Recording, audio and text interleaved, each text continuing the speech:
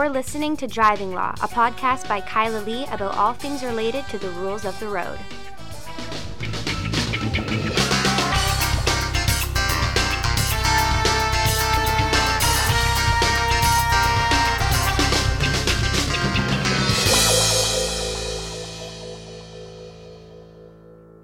Hello, and welcome to another episode of Driving Law. I am Kyla Lee at Acumen Law, and with me is my often co-host, Paul Doroshenko. Hello. Hi. Thanks for having me on once again. I just got a few minutes at the end of the last podcast. Yeah, I know. I thought that there were more interesting people than you to have on last week. Well, I'm the default guy. I come on whenever you want. The default guy. That's like so depressing. It's the story of my life. Like, as a millennial, the default guy means something entirely different. Okay. Well, I'm the default co-host. How's that? Yeah, default co-host. That works. And guest. Podcast guest. You can't be guest and co-host. No, but you I have think... to pick. Yeah, I think... No, I don't think so. Because sometimes... See, if I was a real co-host, then I would be on the same time that you have guests. Right. So but I'm on you when you don't have a guest. You haven't bought me the technology that allows me to do that. People were commenting on Twitter last week after I mentioned that we should have me there and that it would be more exciting if the two of us were both on when we had a guest. Well, to pepper them with questions. Okay, all right. Well, we'll set this up for a future episode. In fact, I know the perfect guest that we can have, who I spoke with earlier today. I won't spoil it, who expressed some interest in coming on the podcast, and you and he can just talk for hours. Okay, I'm not going to try and guess who it is because there's lots of people in that category. But I've been thinking about the technology that we need, and I've just been a week of bad technology stuff. So yes. We had the internet went down in the office on the weekend for 4 days. Downtown. Then we had one of our computers died, and so I've basically spent all this time thinking about how wires are supposed to be connected. I don't want to think about this just yet. Yeah. I'll think about it after my brain has recovered from my stressful, no internet and dead computer weekend. I understand. So let's get right to driving law. Yeah, so you and I had separate but equally exciting Friday nights last week. Did we? You're looking at me all like panicked, like what did we do on Friday that I've forgotten? I watched the Chung hearing at home in my pajamas and yelled at the screen of my computer. I listened to it here. And you listened to it here and probably also yelled. Yeah, I listened to it. I walked around. I groaned. Mm-hmm. I yelled. I suffered greatly. Mm-hmm. So this was the appeal at the Supreme Court of Canada. I could not get it on my phone with the video, which was fine because I was sitting here trying to fix a computer that had died earlier in the day. But this was the appeal of the dangerous driving acquittal causing death. What was the appeal of the... Well, we're at the Supreme Court of Canada now, so it's the appeal of the Court of Appeals decision to overturn the acquittal and send it back for a new trial. So actually, no, they just sent it back for sentencing. Sent it back for sentencing. So now it's at the Supreme Court of Canada, and it's dealing with the whole idea of dangerous operation of a motor vehicle when the primary issue is speed. So historically, there's been lots of cases that have said speed and something, and that speeding itself was covered by provincial legislation to deal with speeding, and the dangerous operation of a motor vehicle required something else. Well, there wasn't, though, and this was the debate, part of the debate at the Supreme Court of Canada, because the nature of the appeal, and I think perhaps, unfortunately, kind of missed the mark on the bigger issue of this mens rea question. But the nature of the appeal was that the Court of Appeal didn't like the result. So rather than say, we don't like the result, but there's no legal error, these were all, factual findings made by the judge, and there's no, the Crown can't take an appeal from that. We're going to shoehorn in a legal error by saying that the judge said that there has to be something in addition to speed itself. And the argument was that's not exactly what he said. Correct. So when we got the Court of Appeal decision, I guess we thought the same thing that many other lawyers thought, and that was the Court of Appeal just doesn't like the fact that the judge acquitted him. The judge applied the test, in his own mind and came to the conclusion on the basis of the finding of fact that this did not constitute dangerous operation of a motor vehicle because it didn't fulfill the sort of requirements of it. Yeah, and when I look at the original judgment, it wasn't just this idea that there has to be speed and. It was in the context of that particular driving using the judge's local knowledge of that particular area and where the way that people drive in Vancouver when they're trying to speed up to get to over a the yellow course light. of a ridiculously short period of time. Seconds. Where there was braking in that period of seconds, it wasn't enough with it only being speed on those facts to amount to dangerous driving. And so there needed to be an and. He found a reasonable doubt. There needed to be an and for him. And this was one of those cases where it had to be speed and, not where the speed itself was so ludicrous that it constituted dangerous driving in and of itself. Yeah. And so when the Court of Appeal decision came out, it was kind of just trumping the finding of fact by the provincial court judge. And I think many people were not, I was not satisfied with that. I didn't like that. We I didn't talked like about the it Court at of length Appeal. here. But part of the thing about it that bothers me is the whole concept of the finding of fact. And I usually am coming at it from a different angle. And that is that judges' findings of fact are deferred to just generally. And judges can make findings of fact that are not really well-founded. Ultimately, if you want to be cynical about it, make findings of fact to get a certain result. So make findings of fact to fit a legal test. And that is, to me, I'll tell you, deep in my heart, I think it's the greatest flaw of our justice system. Because you can have all sorts of injustice, and everybody's got a motive. And even judges, unfortunately, have a motive sometimes, whether they know it or not. And the fact that you are stuck with the findings of fact at the lower court is a big concern for me, usually when somebody's convicted. Right, but if you're convicted, you do have an appeal from an unreasonable verdict, whereas the Crown doesn't get to go, shit, the judge fucked up the findings of fact, now we get another kick at the can. Exactly. I do like that. I like that if you get off because the judge effed it up on the facts, that's okay. I know. But the problem, and this case was the reverse, where the Court of Appeal is looking at it and they want to apply it the other way around. And you can almost see in the hearing, and I do recommend for people who've sort of been following our ongoing discussions about this case on the podcast, you can almost see in the hearing counsel for Mr. Chung basically saying to the Supreme Court of Canada, and they read right between the lines with him, you don't like the verdict, and so you're searching for a legal error so that you can undo the findings of fact.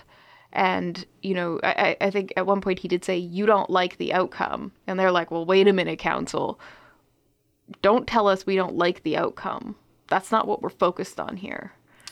No, it was the commentary from the court was interesting and bothered me to some extent. But, for the most part, they wanted to stick to where's the error of law. Well, when Justice Brown, the Crown stands up to make his submissions, and Justice Brown goes, before you start, I would have convicted this guy. I absolutely would have convicted him. And you're like, oh, fuck. This is not going to go well. But then I had a little hope. Yeah, because he turned around and said, but that's not the point. That's not what the I point. would have done as the trial judge is not the point. The point here is where's the error? Where's the legal error? And the Crown did really struggle in the hearing to articulate what the error of law was. And it looked like the Crown's argument was essentially something that Justice Karakatsanis, I'm not pronouncing it, Karakatsanis, I'm not sure. I'm sorry. It was pronounced sorry, for Justice. us when we were there. Yeah. I'm sure she's not listening. A speaking justice's name's pronunciation lesson, but that was many years ago. Yeah, you're right. She's definitely not listening, so I can call her whatever I want. That lady. Nice lady judge. Nice Greek lady judge. Yeah, lady judge who was, sitting center, so taking the lead role. Also 5-judge division, which I thought was interesting. Mm-hmm. had suggested to counsel for Mr. Chung in the hearing that, well, isn't there a point, though, where a verdict is so unreasonable that it could only have been caused by a legal error? And can't we use, like, a massively unreasonable verdict to get a legal error? And it seemed to be that the Crown picked up on that and thought they would run with that in their submissions. But then she was like, yeah, but we can't do that. So I don't know. Like, I don't know. I thought at the end of the defense case that this was for sure going to be upheld. Oh yeah, and I know when Richard hopeless. Fowler finished, I thought they were done. I mean, I was trying not to name him.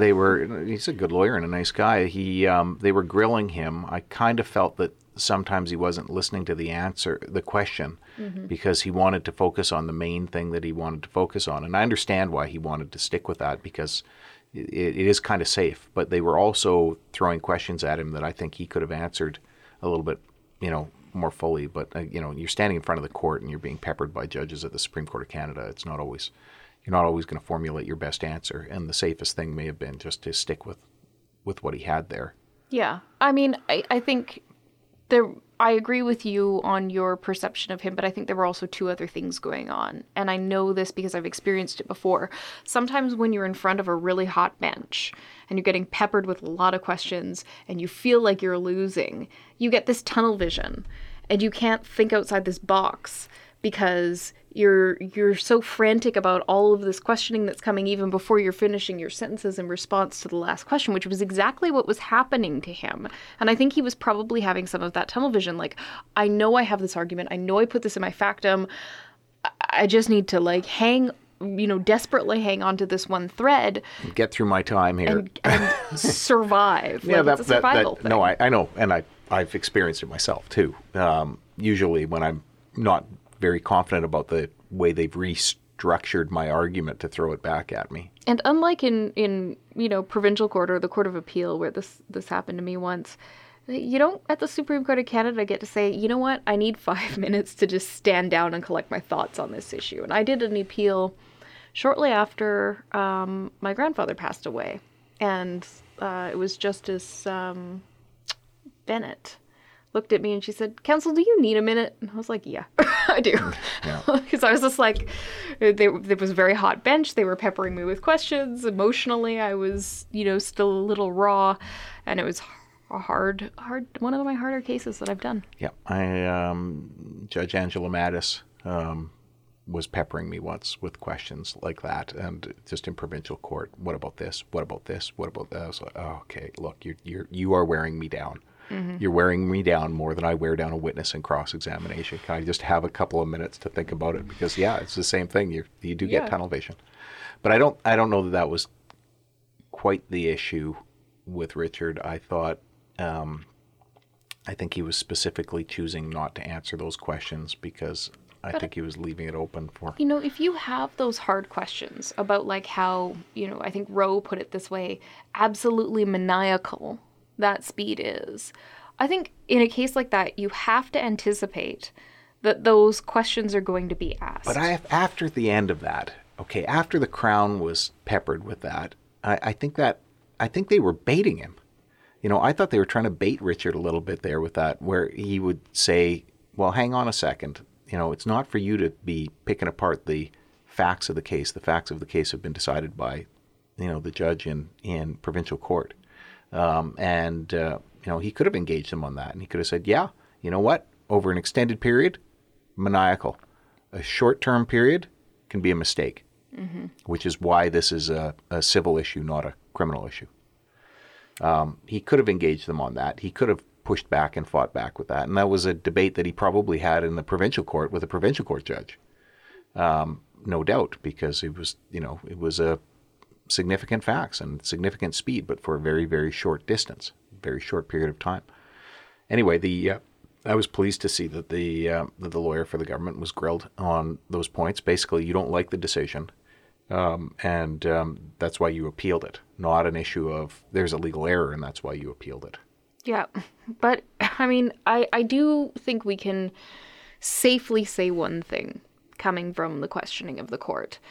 They are going to have some commentary, for sure, in their decision that addresses this question of, is it speed or can it be just speed? And then they're going to get into whether this just speed was enough. I was worried that there was parsing of the decision in the discussion. I felt that it was really being picked apart and not necessarily fairly, not looking at the whole of the decision as they were discussing it. And I've seen it in court where you've been. The courts come back to you and say, you're parsing the decision. Yes. I wished that Richard had the line that I believe it was Justice Smith said to me once in the Court of Appeal. She just retired. Counsel, you don't parse the words of a decision like you parse the words of a statute. To which I safely did not respond with what I thought to respond initially, which was, well, then maybe you shouldn't write it that way. Yeah. Spend a little bit more time writing your decisions so they're better. The years ago, I think it was a ASD case out of Manitoba called Woods came out, and it was Justice Fish writing for the Supreme Court of Canada, and I was like, oh, this writing, he's just like, he's got all the right points here. He's just not using it in the terminology that we all need to be able to be using. And I wanted to phone him up and say, be just a little more careful next time. Just send it to me as a draft. Yeah. Yeah. Fish was good, though, on criminal law. Oh, he was a great guy, too. Anyway, so Chung, it will remain to be seen what will happen. I expect we'll get a fast decision on that one. One, because I think they all recognize the pain that this has caused the family of the victim, but also because with a 5-judge panel and fewer people to argue in the back room. And the chief judge was not sitting on that panel, and he's all like, let's all dissent. Is that what he is? Yeah.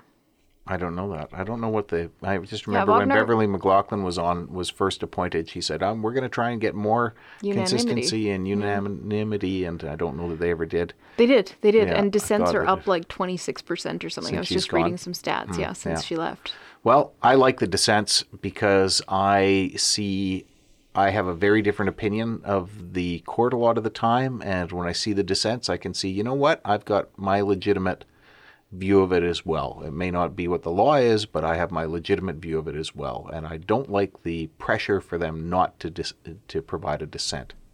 Yes. But I never read them. I never read the dissents. In law school, I'd read the dissents, and I never read them. So. Well, moving on. Something more interesting, perhaps, to you and me. Well, more applicable today. I mean, the reality is that this decision will be interesting for us because we've already seen people being charged with speeding cases with dangerous driving since that decision came out from the Court of Appeal. Well, I had a case where I had to enter a dangerous driving plea because of speed. And, but for the Court of Appeal decision, I might have fought it out. No, but I have had cases where the limitation period was coming up. It was just speed and an accident, and now people are being charged with dangerous driving. And that is clearly a direction from the Crown back to the police, back to Crown Counsel to approve charges based on the BC Court of Appeal decision.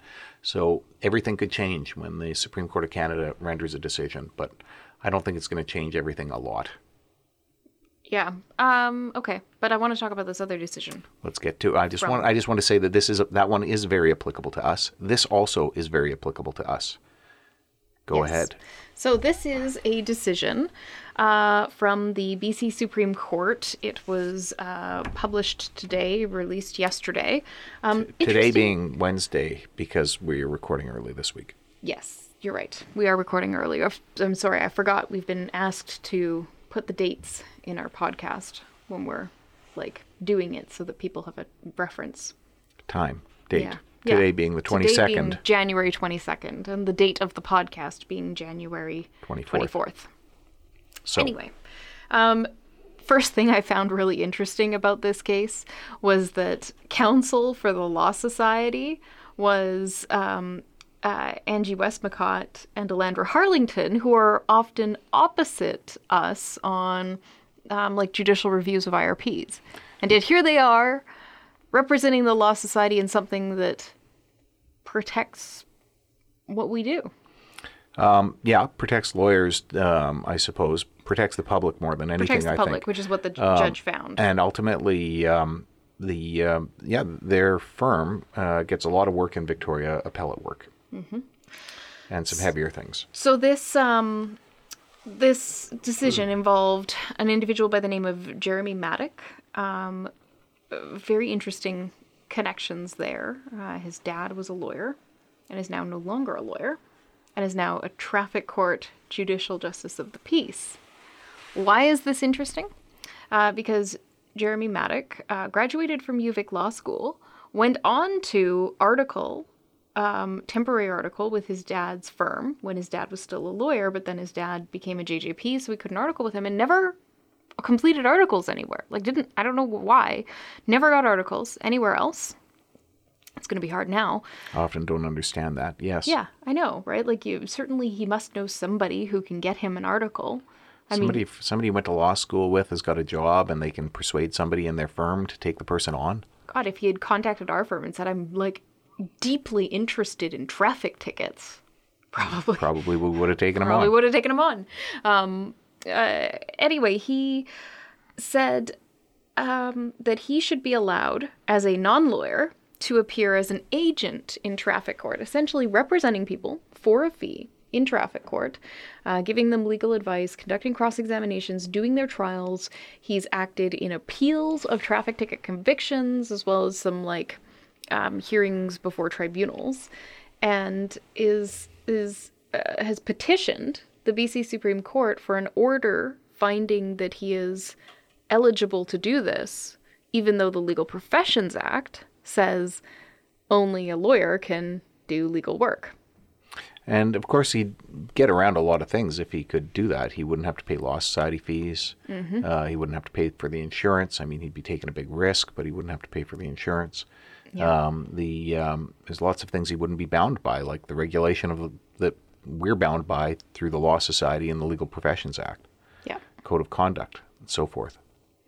So, how do you run a trust account? How do you have your office? How do you collect payment in those circumstances without all of that regulation that we have as lawyers? Yeah, I mean, there's lots of good reasons to do it for protection of the public. The court doesn't really, in this decision, get into it. I'm just saying, think of all the things you would get around. Yeah. You'd avoid having to be regulated, essentially. Yeah, and it would be super cool. And I'm sure it's a great gig. And what surprises me, I don't get it. I've met Jeremy in traffic court, seen him doing his thing that he's now prohibited from doing. You jumped to the end. Well, but I think everybody knows where it's going. And he's not dumb. He gets it. He knows the law. He knows all the cases. So why not just article, get a law degree? The fees aren't, they're expensive, but they're not something he wouldn't be able to pay. He made, on one of these files, it talks about what he was paid for the work he did, and he'd billed somebody $2,100. Well, there's half your fees for the year. Quarter, sort of. Okay. Whatever. Well, still, that's one file. A third. And we know he's doing more than one, because there's 3 that are specifically addressed in this, 3 that the Law Society knew about. So the decision came out, and this was... So he was petitioning to be able to do this, or he was being... Yes. The Law Society was applying to... He filed a petition because the Law Society said, you have to stop doing this. Okay. And he said, okay, well, fine, I'm going to seek an order from the court. Judicial review, basically, of the Law Society's decision? Well, no, because it's not really... I guess he was petitioning the court to interpret Section 15 of the Legal Professions Act and to interpret the Offense Act, Section 57 sub 2, which says that you can have an agent in traffic court, and to decide on the interplay between those things. And of course, he has standing to ask the court to do that because he's an interested party. Well, for sure. So he asked the court. He asked the court. And how does it go? Not well for Jeremy.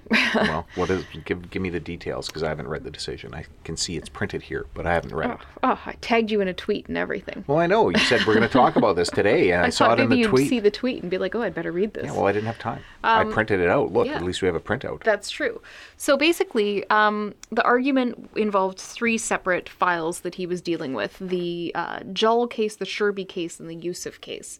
In Mr. Jull's case, he was representing him in a some type of tribunal hearing thing, and was found to have violated the Legal Professions Act because he took conduct of the hearing and did all of the settlement conferences and stuff while not being a lawyer.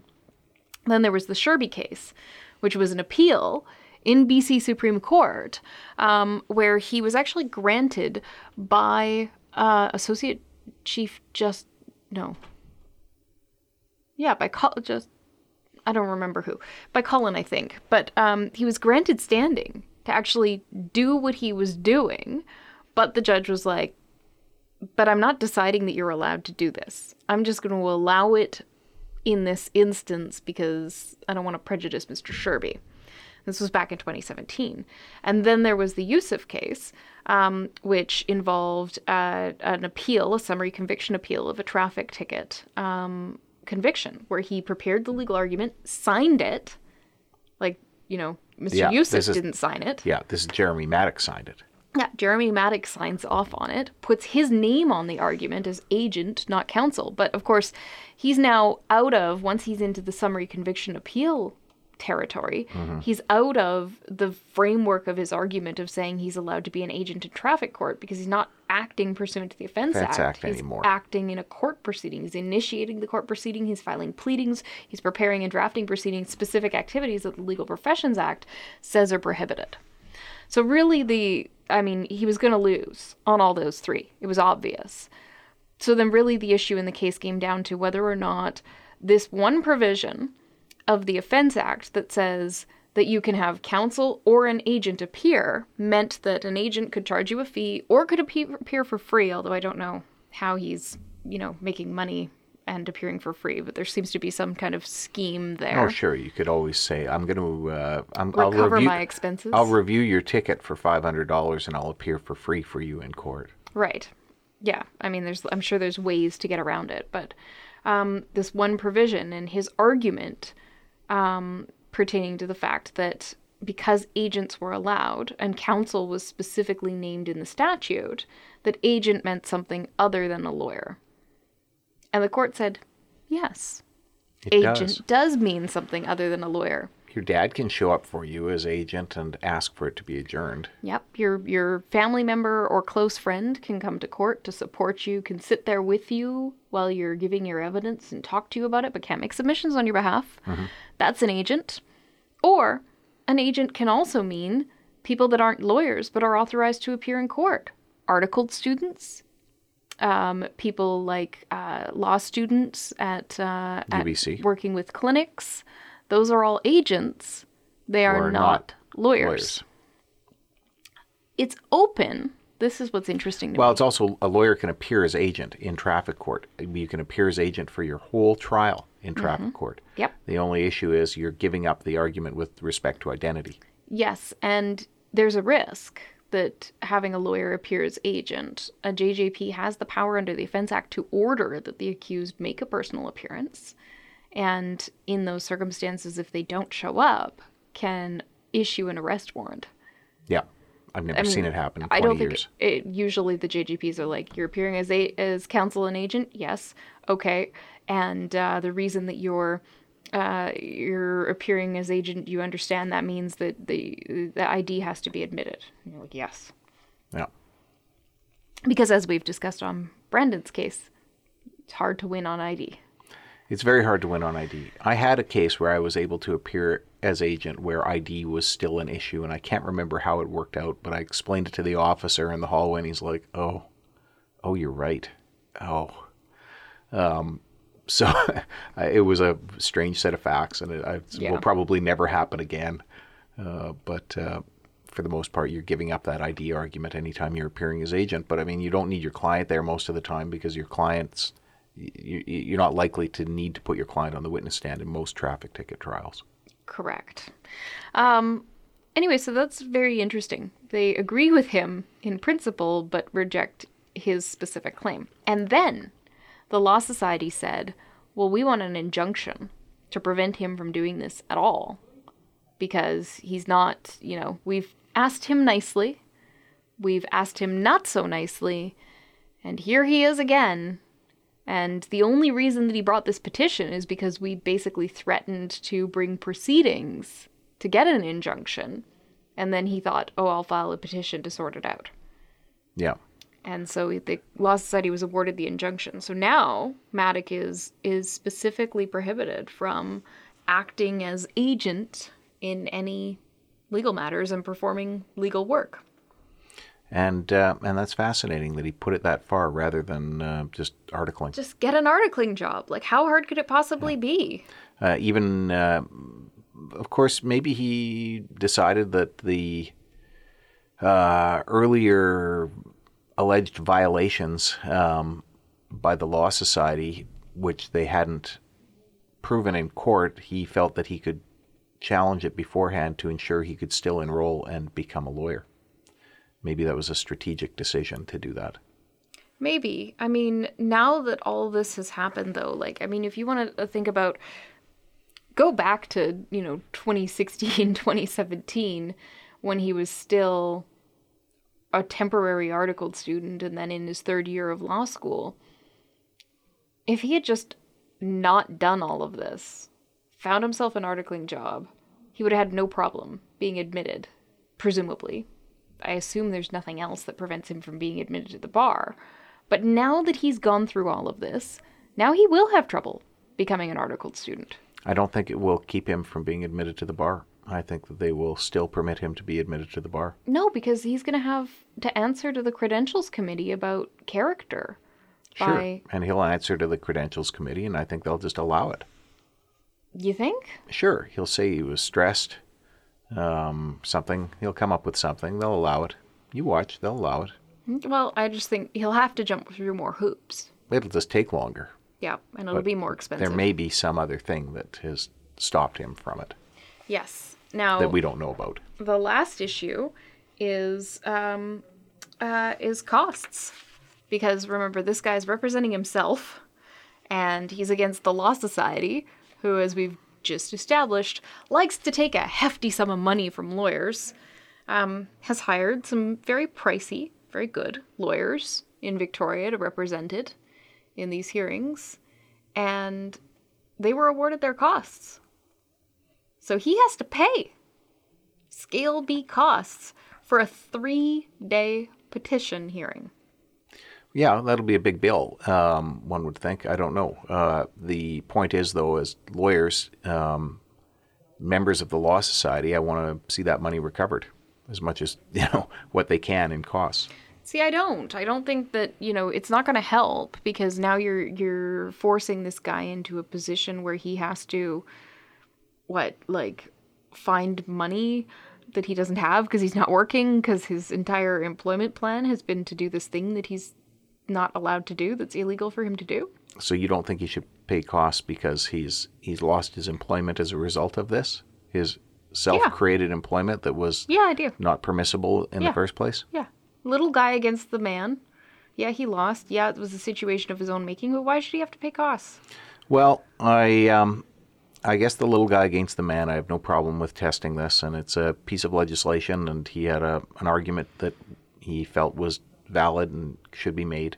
I'm not a big fan of the whole idea of costs, to be perfectly honest. The other thing I will say is that... particularly when it comes to interpretation of legislation. You say it was an argument he felt he should make.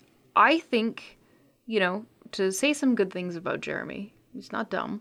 I think that it is an argument that needed to be made. I am happy with the outcome. Obviously, I'm very, personally interested in the outcome, because this is, some of my income comes from this work. Well, we've also been concerned, legitimately concerned, which is why we did the Duty Council project. We've been legitimately concerned about people in traffic court not being properly represented and access to justice. Yep. No, I just, I just think that this needed to happen, because we've seen some paralegal firms and models like they use in Alberta and Ontario sniffing out, again, the possibility of representing people in traffic court in British Columbia. And it's just nice to see the court confirm that there isn't an avenue for that this has to be lawyers doing the legal work. I think, and Justice Shergill in the decision does characterize it as important to the protection of the public. And I think that it is going to protect the public from what happens when you have untrained people trying to conduct trials in potentially very complex matters that can have very devastating consequences for people. A few years back, it's about 6 years ago maybe, there was some one of these traffic ticket people from Ontario came out and declared that they wanted to challenge their injunction, which was like 25 years old from the Law Society application. That case is referred to in here. Is it? He was successful in Ontario, and he was unsuccessful in BC. Took it to the BC Court of Appeal and lost. I know. And he took it to the Ontario Court of Appeal and won. And there's commentary from Justice Shergill, and I'm glad that you brought this up because it's actually the last thing I wanted to talk about on this. The Justice Shergill in the decision says, it's probably the case that those Ontario decisions are no longer good law because after they were decided, the Legal Professions Act in Ontario was amended to specifically prohibit all the things that the declaration from the Ontario Court of Appeal said that individual could do. So they amended the legislation in response to a court decision. It just appears there has been no enforcement in Ontario. So Ontario lawyers who are listening, you may have grounds, and you might want to look at your Legal Profession Act equivalent. You may have grounds for a complaint that these people are performing legal work they're not authorized to do. And you might have the basis, the lever for it right here in this decision. Yes. So I would like to see that because when the fellow came out to try and challenge it and went on the news and I was on the debate with him, I can tell you I was not impressed. And 30 years ago, I hired a paralegal in Alberta to defend my traffic ticket long before I was a student. Well, he actually showed up and pled me guilty. I had a friend who went and watched. So, and there was no way to regulate it. What was I going to do? Sue him? At the time. So there was no law society to complain to about it. I paid him $325 and he went and pled me guilty. Well, And never reported to me. Saved you negative $165. I don't know what the fine was back then. Probably like $43. That was probably like $95 or something, or $67 or something. Anyway, it was a speeding ticket. It was a long time ago, and he pled me out. That's very sad. Maybe the evidence against you was incredibly strong. I've heard some stories of how you used to drive. I was very careful. I've always been a careful driver. Just like our ridiculous driver of the week.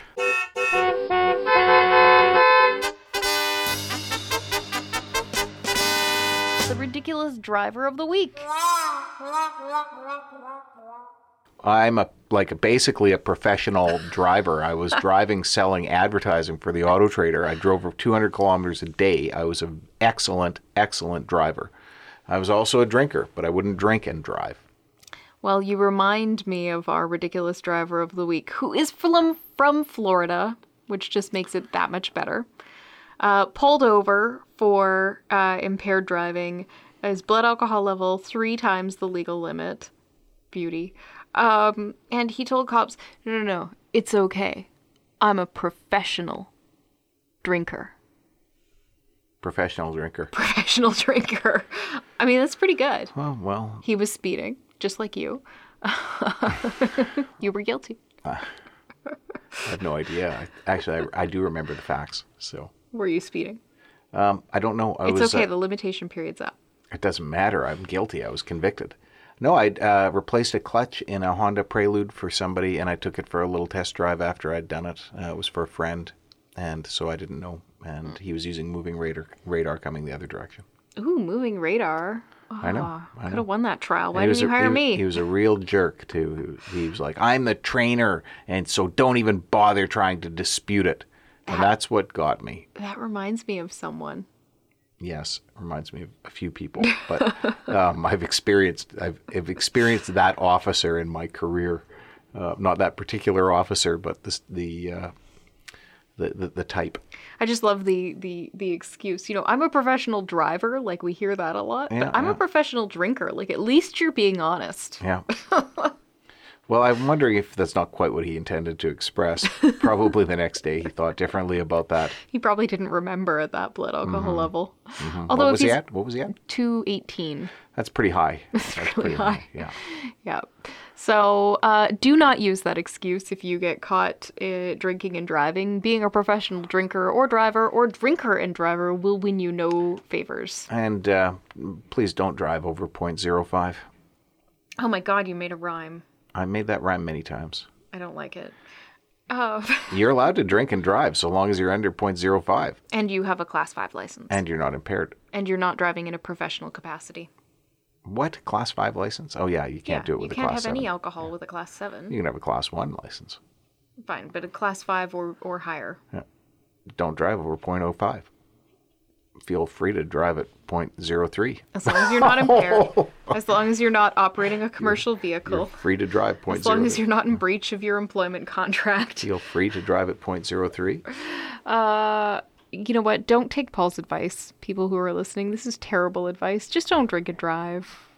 And if you do, call me. Yeah, well, you'll do your best. I will. All right, well, that's our podcast.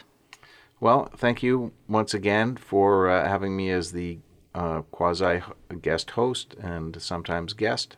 And I enjoyed it, and I look forward to next week, because maybe I'll be the guest again. Maybe you will be.